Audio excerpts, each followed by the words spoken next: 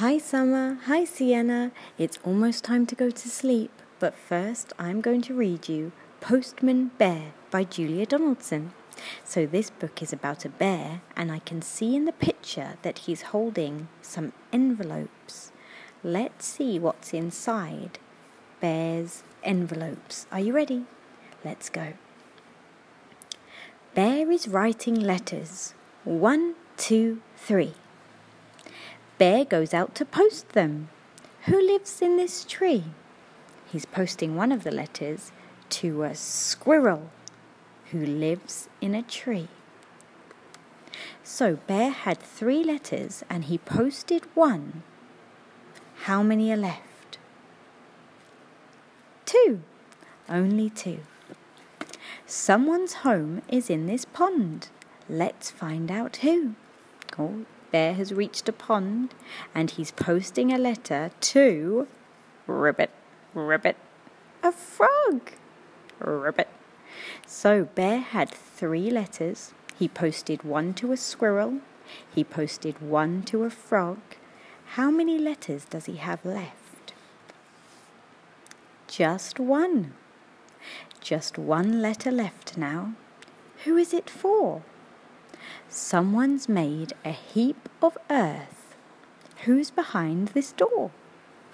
So someone lives under the ground in the mud. It's a mole. So now Bear has posted letters to a squirrel, a frog, and a mole. What was in those letters? 1, 2, 3. Would you like to open one? Have a look and see. I'm opening the letter and it says, "Come to my party." So Bear is having a party. Bear is in the kitchen. Let's watch him cook. What's inside the oven? Let's have a look. I'm having a look in the oven. It's a cake. And do you know what flavour it is? It's a chocolate cake. Yummy, my favourite. What's that? Someone's knocking at the door. 1, 2, 3. Bear goes to open it. Who can it be? It's his friends, Squirrel, Frog, and Mole.